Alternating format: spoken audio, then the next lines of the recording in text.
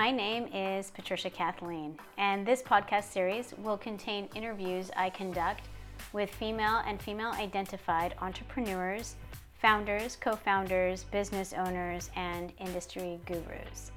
These podcasts speak with women and women-identified individuals across all industries in order to shed light for those just getting into the entrepreneurial game, as well as those deeply embedded within it. Histories, current companies, and lessons learned are explored in the conversations I have with these insightful and talented powerhouses. The series is designed to investigate a female and female-identified perspective in what has largely been a male-dominated industry in the USA to date. I look forward to contributing to the national dialogue about the long overdue change of women in American business arenas, and in particular, entrepreneurial roles. You can contact me via my media company website, wilde.agency, that's WILDE.agency, or my personal website, patriciakathleen.com. Thanks for listening. Now let's start the conversation. Hi everyone, and welcome back. This is your host, Patricia, and today I am sitting down with Susana Pareto Swap. She is founder and executive director at Vanguard Culture. You can locate Vanguard Culture at vanguardculture.org. That is VANGUARD culture.org. Welcome, Susana. Thank you for having me. Thank you for joining us. I can't wait to get into kind of all about Vanguard Culture. It's one of my new favorite endeavors in looking at the city of San Diego. Really quickly, for everyone listening, I'm going to give you a quick roadmap of today's podcast. It follows the same trajectory as all of the podcasts in this series. And then I will read a brief bio on Susana and begin peppering her with questions. First, we're going to look at the academic background of Susana and her early professional life. Then we'll start unpacking Vanguard Culture. When it was launched, how it was founded, the changes that it's gone through. I know it had to change over into a 501c3. We'll get into that. How it's structured, what the growth has been. They have had an incredibly wild and successful year. We'll get into some of those things. We'll talk about the ethos of the company and its goal. And then we'll kind of look at the areas that they specialize in and what they're moving towards. Then we'll turn over into the calendar that they have for 2020 over the next year, and any goals kind of built within that year and challenges that they might see, all of those good things. And we'll wrap everything up with advice that Susana has regarding those looking to get involved with Vanguard Culture or simply mirror some of your steps after her own progress and success. So a quick bio on Susana. Susana Pareto Swap has over 20 years of experience as an arts administrator, actor, jazz vocalist, arts advocate, and public relations specialist. While working for the San Diego International Airport Art Program, she curated over 80 exhibitions with some of San Diego's best museums, artists, and galleries, as well as a fantastic roster of talent for its performing arts series. She has previously served on the board of the San Diego Art Institute as vice president of the Alliance Francaise de San Diego, vice president of the San Diego Repertory Theater, president of the National City Public Art Committee, and vice chair on the Port of San Diego's Public Art Committee. Susana's passion for the visual, performing, and culinary arts has taken her to over 15 countries and inspired her to create an organization that aims to bring people together across different backgrounds, interests, and creative professions. So this is so exciting, Susana. I cannot wait to dive into some of this, but will you start us a little bit back in your history with telling us a bit about your academic background, which I know was prolific, and early professional life following that? Well, thank you. So I started in the theater. That's my original training and background. I studied at the Royal National Theatre in London. I taught here at the Globe in San Diego for 5 years, working with youth and teaching doing arts education as well as PR and marketing. And and so my original goal was to be an actor, and that's, you didn't need a degree at that time, any time, to be an actor. So I just did a lot of training locally, and then I ended up, after experiencing London and that fantastic sort of mecca of arts and culture and theater, I came back to San Diego and it felt like a little tiny town all of a sudden. So not too shortly after, a few months later, I sold all my possessions, sold my car, and I moved to New York. Excellent. And I lived there for close to 2 years. I happened to have been there, luckily not in the city itself. I was in New Jersey at the time, but when September 11th happened. And that moment was really pivotal in a lot of people changed their course in life, their life paths. Sometimes people who were accountants became musicians and vice versa. You know, they decided to do just different things with their lives. Yeah. I stayed there thinking that I still wanted to do that. I was still going to give it a good shot. So I stayed another year and a half afterward. But increasingly, I felt this need to, all of the plays that I had ever been in had sort of a political undertone to them, or they had a message where I felt like they were changing, you know, societal norms in some way. They were affecting positive change in some way. But I didn't realize until I was there in this very tense moment in history that I wanted to change the world. And here's me, my young, you know, 19, 20-year-old self thinking I was going to change the world. So I came back to San Diego, deciding to I started a degree in international security and conflict resolution at San Diego State. I stayed there for about 2 minutes because I, unfortunately, you know, given the political climate and the world as it was, I'm not sure how many people will even remember that, but at the time, the people who were in that program, the ISCOR program at San Diego State, many of them just felt like they were there, what I believe to be for the wrong reasons. You know, I heard a lot of really horrible things while I was there, and I switched over to humanities right away. I knew that that was not my world. And humanities was great for me. It was perfect. It was the study of the greatest of human achievements, you know, in art, history, and music, and in dance and theater and architecture, and in even world religions. I had an opportunity to study the, you know, the holy books of the 5 major religions, and just became very fascinated with the human condition. And I already was fascinated with it with my theater training. It's what we do. We analyze the human condition. So I finished that up, and still alongside started getting involved in politics. So I worked on a local mayoral campaign. I worked on a congressional campaign, and somehow slowly started getting involved through that in the arts, but in city government. That's when I became involved with the Port's Public Art Committee and the National City Public Art Committee, just sort of seeing how city and government can also intersect with the arts and culture community. Yeah. And I learned a lot from that experience. That was a big part of my growth as an arts administrator, as a leader, you know, arts advocate.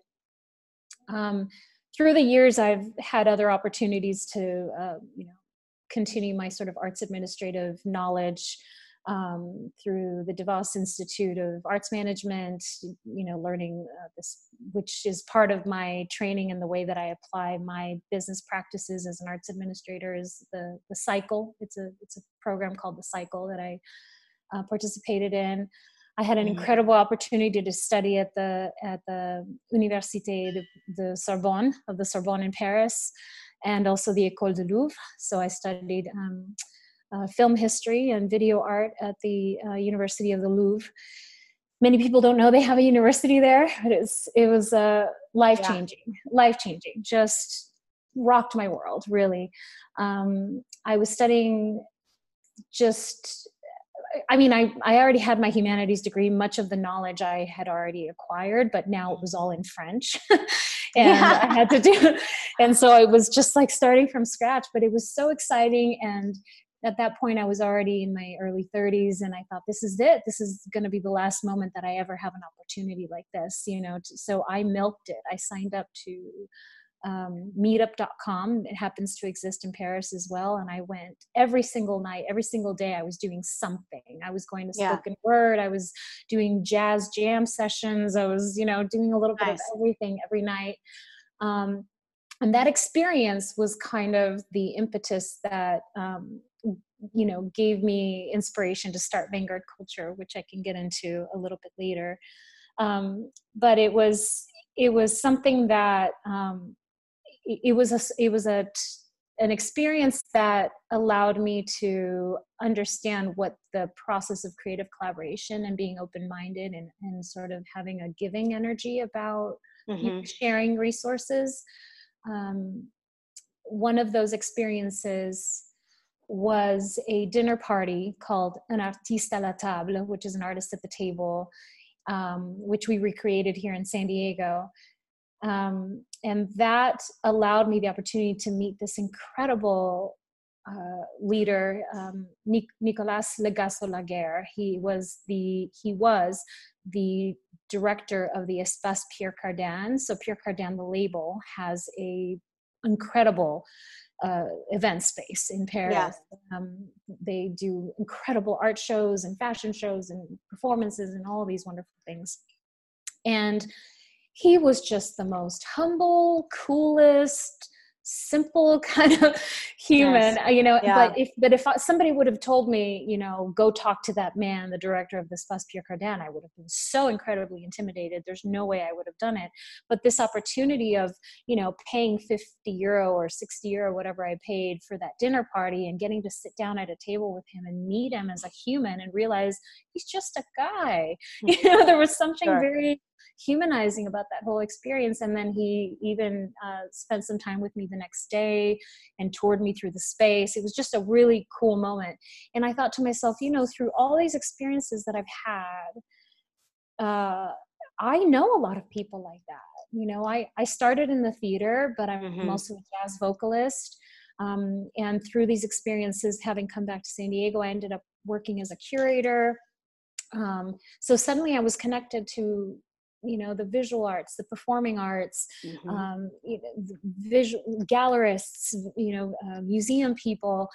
And I started to get to know these wonderful creative industry leaders. And I thought, wow, you know, I don't think the community knows how great these people are and how very accessible they really are. And so that was kind of the very, very beginnings of Vanguard culture. And yeah, I want to climb into that. And I kind of want to preface this with, it's been a long, torturous thought of mine for well over a decade as an art historian who's been, you know, deeply embedded in the trenches of academia and things like that. One of the most difficult things about the Ivory Tower for me is that it's a disconnect. There is an incredible ravine between the theory and the beautiful, you know, knowledge that you acquire, particularly within arts and art history and all of that on a university or an academic level, and then the application into society. It seems it's just two different beasts. You know, it's completely the concept of integrating it into, for me, the polar opposite of everything you study academically about art and art history is government. And so, and you having this history of getting into where government and the arts meet, you know, there's foundations and there's grants, but the people that sometimes decide those things, the people that get involved in those areas, they're not lucrative careers frequently. And it's funny how little understanding they might have or history with, you know, artistic endeavors. And so not only is it marred with a miss and discommunication to begin with, but oftentimes I think that people involved, at least in the history of what I've seen, have been a little undereducated themselves. And so I think it's fantastic. And what I do believe when I looked at Vanguard culture, when I was researching it, is that I truly believe for the first time it's provided a platform that is bridging that like wicked divide between, you know, these histories and references in academia and even museums that try to do that like public education divide. There's entire, you know, employee like careers based on this kind of an education for all different levels for children and things like that. But Vanguard culture seems to really be bringing a lot of the information and representations, like you're talking about individuals on this incredible platform to the community. So I want to turn straight to it, but I will say that that was a perfect segue that you had right there, because I do believe that, it takes a connector. I hate that term, but that, that everyone loves it in entrepreneurship, but connecting those people and that thing, it takes a conduit, and, it takes people like you that will reach from one area into another. And I think it's rare to have someone who's aware of the political level where art is contained, and then the other where you have the artists and the art in academic history. I want to start off with the boring basics of Vanguard Culture, so we get those out of the way. Namely, when it was launched, and I know it wasn't originally launched as a 501c3 nonprofit, and who founded it. Did you take any funding, or did you bootstrap? So let's start with those four. So the organization was founded in 2012, shortly after returning from Paris with this artist at the table sort of concept. And my goal was, because of all of these lives I had lived as a musician, vocalist, as an actor, and then as a curator, and having also curated a performing arts series. So suddenly I had all these contacts of incredible creatives, from dance and theater and film and music and visual arts and galleries. Because of that, I realized one thing is that they have a lot in common, and no one is talking to each other, to one another. They're all in their little silos, in their own little bubbles, promoting and promoting and promoting to the same list over and over again, to the same people over and again, and rarely cross collaborating. Now we're talking about, when this started, 15 years ago, more than 16 years ago. What is it, 17? Yeah. So that kind of where I was at that point in my life, thinking about, I feel like I have this incredible list. So what do I do with it? It has to be a resource to someone, because surely they don't have it, they don't have each other's contact information, or they're not collaborating, or they're not working together. So I just started this very little series called the Foodie Soiree, and its entire intention was to bring creatives together in the same place at the same time across different industries. And all it was this sort of potluck style, bring something to share. And if you are a musician, bring your instrument. If you're a poet, bring your spoken word. If you are, a dancer, share a little something with us. And these were the who's who, and are the who's who of San Diego's arts and culture, the administrators, the dancers. So it started very casual, and somehow it just kind of ran off and became something really incredible. Thank goodness. I mean, yes. It's so awesome to have something like that not take off. Would have been heartbreaking. Yeah, I mean, it's been wonderful. So some of these foodie soirees, they all take place in the homes of the private residences. We limit it to the first 50 people that RSVP. And they, even though we have, over a couple thousand of creative industry people on our list, we limit it to the first 50 so that there's real engagement, real connections happening. Yeah. We've had world-class opera singers that have performed at Carnegie Hall and the Sydney Opera House and Paris Opera House performing in our living room. We've had the California Ballet at one of these events was performing in my living room, with a director of a museum sitting on the floor on a pillow. And so they're very high end, they're very casual at the same time. The quality level, because these are all their peers in the industry, the quality of the performances and the experiences are world class. They're on par with anything you would go and pay $50 to $100 for.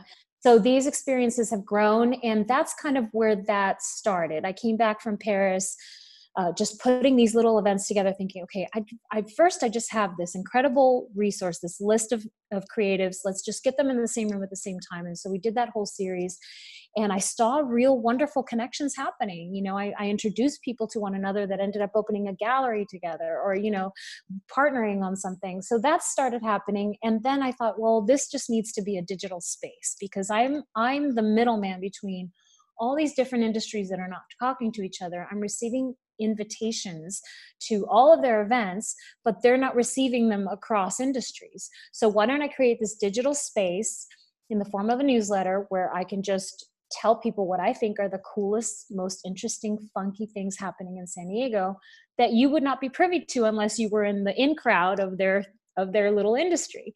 Yeah. So I started creating this digital newsletter, and at first it was with my first 1,000 or so contacts. We're now at over 16,000 subscribers. We're getting close to 10,000 hits a month on our website. Still as an all volunteer organization, and somehow the momentum just keeps growing. So it's really, really exciting. I do want to mention sort of the issue that you brought up about this sort of ravine that exists in the arts community with government and sort of government support. One of the things that I think is that it's cultural. You know, if you, for Parisians, for example, you know, they're walking in on, you know, their lunch hour to the Louvre, for goodness sakes, you know? And so they can be academics and continue to sort of apply that in their daily life. It becomes sort of easier. San Diego's arts and culture is very much based on its beautiful weather and, you know, this wonderful culture that we all pay a lot of money to live in, this environment that we pay a lot of money to live in. But what Vanguard Culture aims to do is to broaden the, you know, cultural horizons of people who never have access to these types of arts experiences. So by bringing two industries that typically never intersect, like, you know, film and dance, or you know, even gallerists and museum people don't talk to each other. It's just really wild. Right. I know. You know, I'm exaggerating here, right? But, you know, generally that's kind of the way it is. No, it's true. There's very little cross-pollination in something as social as the arts. It reminds me, like what you were doing with, you know, your firesides, or however you're capturing, is the old salons with like George Sand and Chopin, you know, in Paris and places like that, where they were getting artists and even scientists and writers and poets. These wealthy people would have them all come to their estates for a week or a weekend, you know, that type of a thing. It sounds like you were doing that on a mini level. And I think that it led to the cross-pollination of, you know, the great thinkers and artists and alike. And so I think there has been a wild disconnect. And I think you're right. I think it is an American thing, and the way that we, you know, have turned away from the arts and not funded them and things like that kind of reiterate that there's a disconnect between those that include art in their life and those that don't. And I think it has a lot to do with socioeconomic representation and a lot of other things. But you trying to, you know, cross-pollinate once again, it sounds like it's not only like a great endeavor, but it's being incredibly received. You know, I mean, we've publication. put together events, for example, that we brought together a visual artist, a poet, a scientist, and a chef, and had them all create something inspired by climate change, for example. And everyone loves the creative challenge of being put inside of this little box and then having to push the push away on the walls of the box. It's sort of like they're exploding with creativity. I mean, just to give you an example, that chef, for that specific event, he's tasked with creating something inspired by climate change. He happened to have been a Desert Storm veteran. So he took these little, very grainy, sandy textured sort of matzo balls that were filled with cheese and pineapple and these delicious flavors that sort of melt in your mouth, but they do have that sandy texture. And that was his interpretation of being in Desert Storm. And then he also had been a part of the rescue efforts in Katrina, the Hurricane Katrina. And so he had been belly deep in water. So his interpretation of that was pork belly. So it's a very sort of simple thing, but it still engaged him in this internal conversation about how can my culinary practice be representative of a concept outside of me, you know? Yeah, absolutely. And we've had several things like that. Yeah, we do that all the time. We have several things like that. So this we just completed this past weekend a 4-part spoken word series with in partnership with California Poet Laureate Gil Soto. He's a 3-time TEDx speaker, just an incredible human being. And the whole series was based off of catalytic moments in history. We did the Roaring '20s, the 1970s, the '90s, and then this last one was the future. It was designed as a hopeful visioning of the future of art, science, music, fashion that would make the world a better place. And so we brought incredible groundbreaking science from the Fleet Science Center that they curated. We brought together the City College's theatrical makeup and special effects class to create hybrid humans of the future and creatures of the future.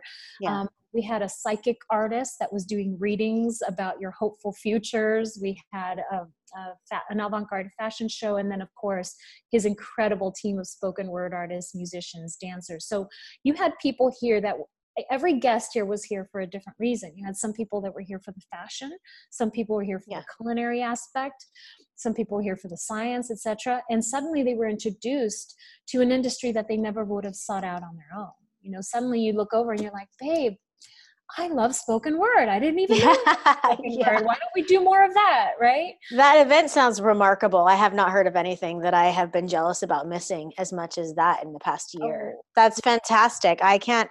So what I'd like to know is how many people on the ground is it taking? Because what you just described, for me as someone who's had a fashion photography studio, that feels like an endeavor. That feels like a 6 months in the planning moment. And so I'm wondering how many so when Vanguard Culture switched over to becoming a 501c3, did the structure of it change at all, or did you kind of just keep your original crew? And right now, how many people are working with you? So on the day-to-day administrative side, we have between 4 and 6 people that come in and out of the office regularly. We've also partnered with Baja Wine and Food, who shares the office with us. And so they do their programming alongside us and do a monthly Meet the Winemaker series, which has been wonderful. We have a whole team of 10 writers that work with us remotely to review shows, interview artists, do behind the scenes studio visits, all of that. In fact, last week we received notice that we won 4 awards for excellence in journalism from the San Diego Press Club. And as a all volunteer nonprofit, that's really a big milestone for us. That's amazing. Thank you. We do have a couple of arts journalism sponsors, the La Jolla Historical Society and the San Diego Symphony, who allow us to give stipends to these writers. So that's fantastic. We're really proud of that. But the administrative side is all volunteer. For our events, we do, pay our contractors for the creative work that they're doing. And but the team of folks that are at the check-in, serving the food, not serving the food, but serving the drinks, being ushers, all of that, those are all volunteers doing that work. It's an incredible. We're so lucky. We have such a great team of volunteers that are dedicated. They believe in our mission. They believe in our cause. They believe that creatives have a right to make a living doing the thing that they love. And, that the creative industries can be an economic engine for the region, and they are signed on. So we're really lucky in that way. I think overall we're about just over 30 people that work both off and on, That's small for what you're, even still for what you're, putting on and some of the people that you're bringing together. It's just exciting. It sounds like even people who are, attending in any capacity are putting in. It's truly a collaborative effort. It is a roundtable of what you're talking about, of talent, of creatives, of things like that. I don't want to know a world without art. And so, it's processes like this that, we have to keep alive. And like you said, becoming an economic engine and these ideas of, you can live as an artist still, as a creative mind. I think that we really need to push that. I've had so many conversations over the past year about the technology industry and a bunch of different things. And I really support all growth and change. And I am, married to an individual who has made his empire there. But I think that if we wander too far from art, we're going to hinder every industry known to this civilization. It's just the truth. It's the creative process that produces vaccines and medicine. It's the creative process that promotes everything across all industry. And I think sometimes we become divorced from that, Yeah. and reintroducing that it's not, it's not an oil, paint and canvas and some white dude standing on a Oh no. hilltop. Art is like, No, and it's it's culinary, it's changed everything. now with today's dynamic, today's world that we're living. You have to be a creative to survive. Yes. You have to, whether you are in the tech industry or whether you're a scientist, you have to still be creative in this new world that we're living in. It's really, it's a must, and you have to be flexible. You have to be open-minded, willing to work with other, industries. We're living a very, I think, just a very momentous point in our history as in humanity, and 2020, I'm super excited about it. I can tell you Yeah, about let's climb it. into your calendar. I'm excited too. Yeah, so each year we theme our season. Last year it was Inspire. It was our 5-year, anniversary. So all of our events were themed around the 5 senses. We culminated in this wonderful event called Sensorium, where we took over 15 condominium lofts of Idea One, where we have our arts residency. And 80 artists transformed them with immersive art experiences, all themed around the 5 senses. There was a fashion show, music, blah, blah, food, drink, all the whole works, performances. And that event was featured on National Geographic Channel, which was super exciting for us. Yeah, that's amazing. And then this year, the 2019 season, we called it Catalyst. And Catalyst was sort of a nod to our responsibility to be a catalyst for arts and culture in this region here during this residency at Idea One, as a part of the greater Idea One District Master Plan. The Idea District is a 35-block master plan that aims to bring or attract creatives from the tech industry all the way through the visual and performing arts. And this is in downtown San Diego, California. That's right, in the East Village of downtown San Diego. Uh-huh. And so Catalyst was, all of our programming was themed with that in mind, to bring 2 folks together, create something completely new. And then next year, given that it is going to be such a momentous year, it promises to be such a momentous year for a lot of reasons, politically, and also climate change and all these sort of human issues that we're dealing with. Mm-hmm. We feel that we had many, many long conversations about what we could theme our year and what was going to be the purpose of next year's season. Because as creatives, we have this responsibility to speak to our current times. Mm-hmm. And we could, a lot of nonprofits could just program events that are fun, that'll sell tickets, that'll do what they need to do for their mission. But I think that next year it needs to be grander than that. It needs to be more responsive to what we're living. Yeah. So we're theming next year's season Ripple Effect. And that's not public yet, but I'll let you know. Well, you heard it here first. You heard it here first. You definitely did hear it first, for sure. So the theme is Ripple Effect. We're calling it a year-long conversation with San Diego's creative community about the human capacity to affect change. And so nice. Those conversations, quote unquote conversations, will be translated through cultural events, through industry workshops, panel discussions. We're hosting 2 creative industry symposiums featuring San Diego's most notable visual, performing, and culinary artists, all having this discussion about how their industry has affected positive change or has the potential to affect positive change. And I love that. I have not heard anything that hopeful in a long time, and I'm very big on looking at hard truths and following and staying up on everything. But it's rare that people kind of turn to, so let's talk about a solution, and I like that positive change, ripple effect moment. It's a brave stand. It challenges people. And you're right. I would say that it is your responsibility and your duty with the success and the traction you've changed. I believe that every brilliant mind should be tasked with pushing themselves further and making the task harder. And that's what you've done. I think that's fantastic. So you're putting together, how do people locate this calendar? Is it open to the public? How many of these events are exclusive? Can you tell us more about that? All of our events are open to the public. They will be on our events calendar at vanguardculture.org. The calendar is not public yet, other than mentioning the theme of the season with you just here today. We will be launching that at the end of this year as an announcement, as a formal announcement with our full season intact.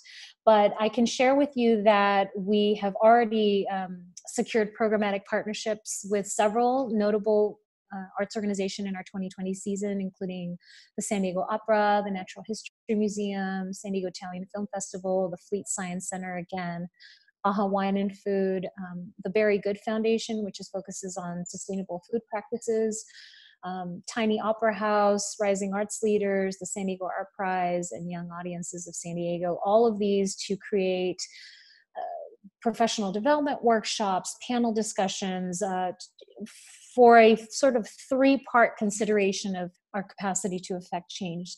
The first one would be your personal, capacity to affect a positive change in your personal life. The choices that you make on a daily basis as an arts administrator, as a creative. These folks who tend to get burned out because we're wearing all hats. Yep. And then the capacity to affect change within your community, which most arts nonprofits are doing, right? That's their entire goal and mission. Mm-hmm. And then on a larger scale, like, what is your responsibility as a creative industry to affect positive change on a national and international scale?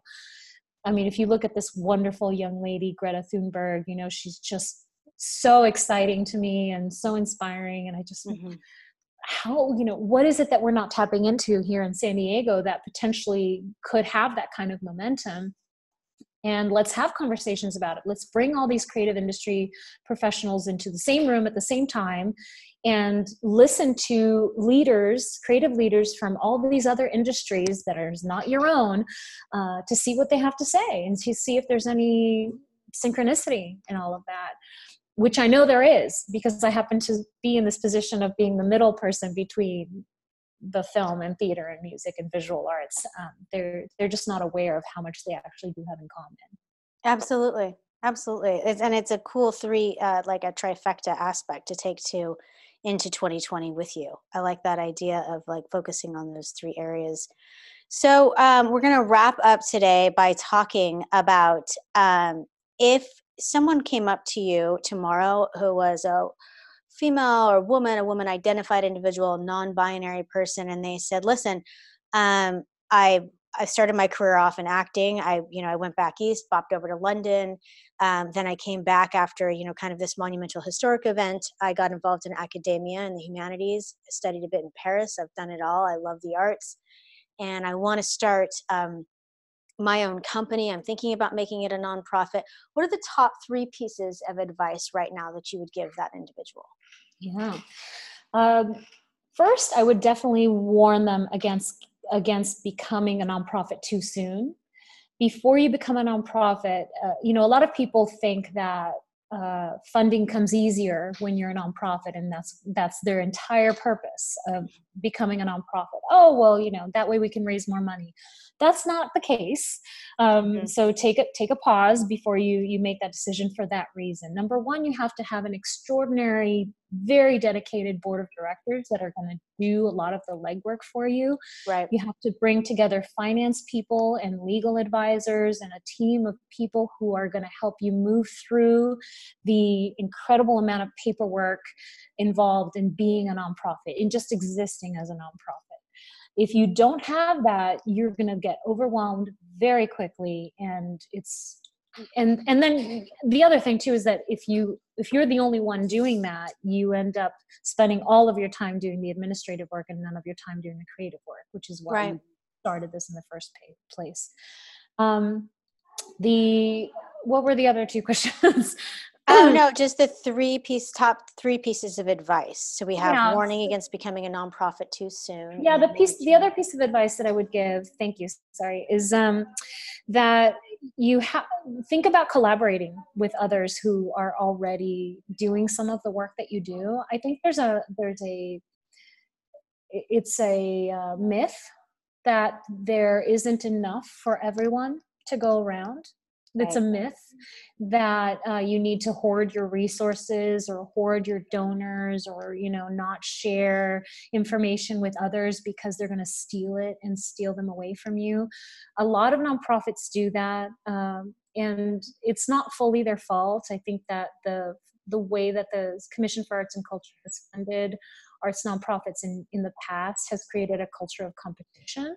I definitely think things are changing to a culture of collaboration, and thanks to a new director that we have there, Jonathan Glass, who's been really wonderful and going on this listening tour throughout San Diego County to understand the needs of the arts organizations. Things are changing. In fact, the San Diego Commission, in partnership for Arts and Culture, in partnership with the San Diego Regional Economic Development Corp, has launched a review of the impact of creative industries in San Diego.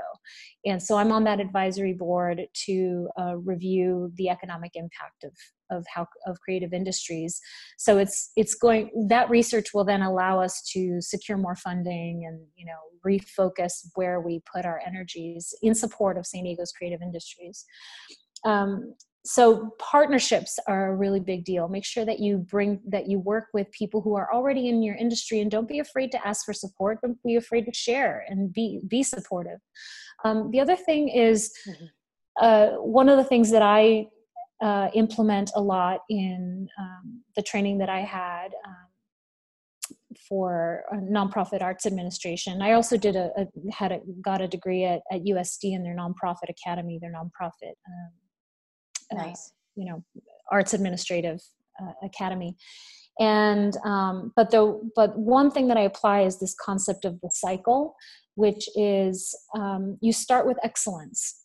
And the thing that a lot of nonprofits do, because, it's like this cart before the horse kind of theory. You have $1,000 in the bank. So what do you do with it? Well, we can buy, 50 bags of balloons, and we can rent 10 chairs, and we can do this and this and that. And maybe we can give you a stipend to one dancer for $100 or whatever they're, however they break down this $1,000 that they have.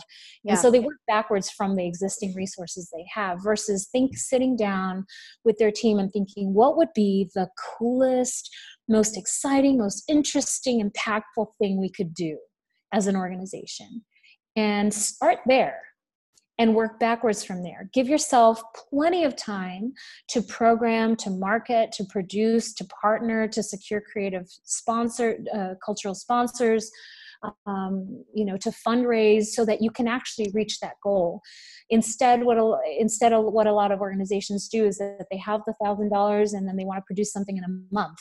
And in that month, they don't have time to market it. They don't have time to bring partners together. They're using all of their resources on advertising and things that are really unnecessary. Whereas if you brought in a whole bunch of different partners that are all dedicated or committed to the success of the event, they're all promoting it to their various audiences, which allows you to not have to spend that much money on advertising and other areas. So partnerships for me are everything. And you sort of didn't like the title of a collaborator, but I am absolutely a collaborator. I own that. I own that with a badge. It's all I do. And it's the only way that we can exist.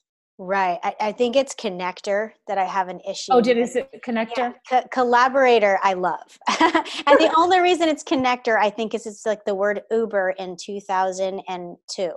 Everyone just started using it. This is prior to Uber actually coming out. So I'll just go ahead and date myself. But before the car service came out, everyone started using the word Uber, like, oh, she's Uber nice. And it just became this colloquialism that I either embrace, and I tend to embrace particularly colloquialisms and verbiage and things like vernacular of the youth. I love it. I think it's poetic. I love the young mind. But something about the word Uber is the same way that the word connector has me like a little, like everyone's like, he's a connector. She's a connector. I'm like, We all Is should that be. sort of, do they, excuse my dating myself, because I haven't heard that as a trendy word, but is that because of the influencer community that you don't like the word connector, or? I'm not sure. I think it's been described too much to mean anything. It's like the word mentor. I no Mhm. longer know what people are referring to. You know, people can talk about their grocer as their mentor at this point. Like I just don't. At one point, it used to hold kind of a brevity, at least in like the academic community or apprenticeship models Mhm. back in the day of how knowledge was being passed down. You know, mentors were these very sage individuals that people took a lot of stock in, and now I think the word is kind of casually used to describe Yeah. someone that you're learning something from. Yeah. So, but I'm an academic nerd, so I care about how we're defining things. No, I don't mind Sure. connector, and I certainly love the word collaborator. Oh, Um, good. Good, good. and I think that you're both in the best possible way. So to summarize you, if I would be so bold, your top three pieces of advice is that you would warn those against becoming a nonprofit too soon. There's a lot of arduous logistics that will overwhelm the novice. So take your time and make sure you have all your ducks in a row. Think about collaborating is the second one. There's a bad stigma and myth about you know how it hurts and people are hoarding resources and contacts, and that's kind of the antithetical ethos to 501c3. And the third one is start with excellence and enjoy a good collaboration and make sure that you begin with the most excellent resources that you can. Yeah. That's Thank awesome. I love those three pieces. I have never heard anyone. It's an inundated industry, or not inundated. Mentally it's hard to think about nonprofits, and I never hear anyone kind of summarize them. You know, I've never seen a cliff notes of nonprofits because it is such a, it's still kind of a wild west kingdom. You know, you can kind Yes. of do so many different things, but you have clearly established yourself as a pillar of someone who has done it right, and I think that your advice gleans a great deal of your knowledge and what you did indeed do right. And therefore, the history of Vanguard culture is not surprising. The wild success rides you guys have had over the past couple of years, and I'm sure you're going to experience this next year, is due to just kind of your devout attention and sage wisdom. I really hope that we can circle back around and interview you guys next year, because I can't wait to find out more. I'm going to start having coffee in your courtyard, so we'll just hang out Yes. anyway. I would love But that. I want to thank you so much, Susanna, for your time today. I know you're beyond busy, and I really appreciate you sitting down with us. I know your story and your candor is just going to be so well received, and I really appreciate everything that you've said today. Thank you, Patricia. And thank you for this podcast. Thank you for doing what you do. I think women entrepreneurs really need to hear these voices from all industries, and it's so much appreciated and so much needed. So, congratulations. Absolutely. It was my pleasure. And to everyone listening, thank you for your time. And until we speak again, remember to always bet on yourself. Sancho.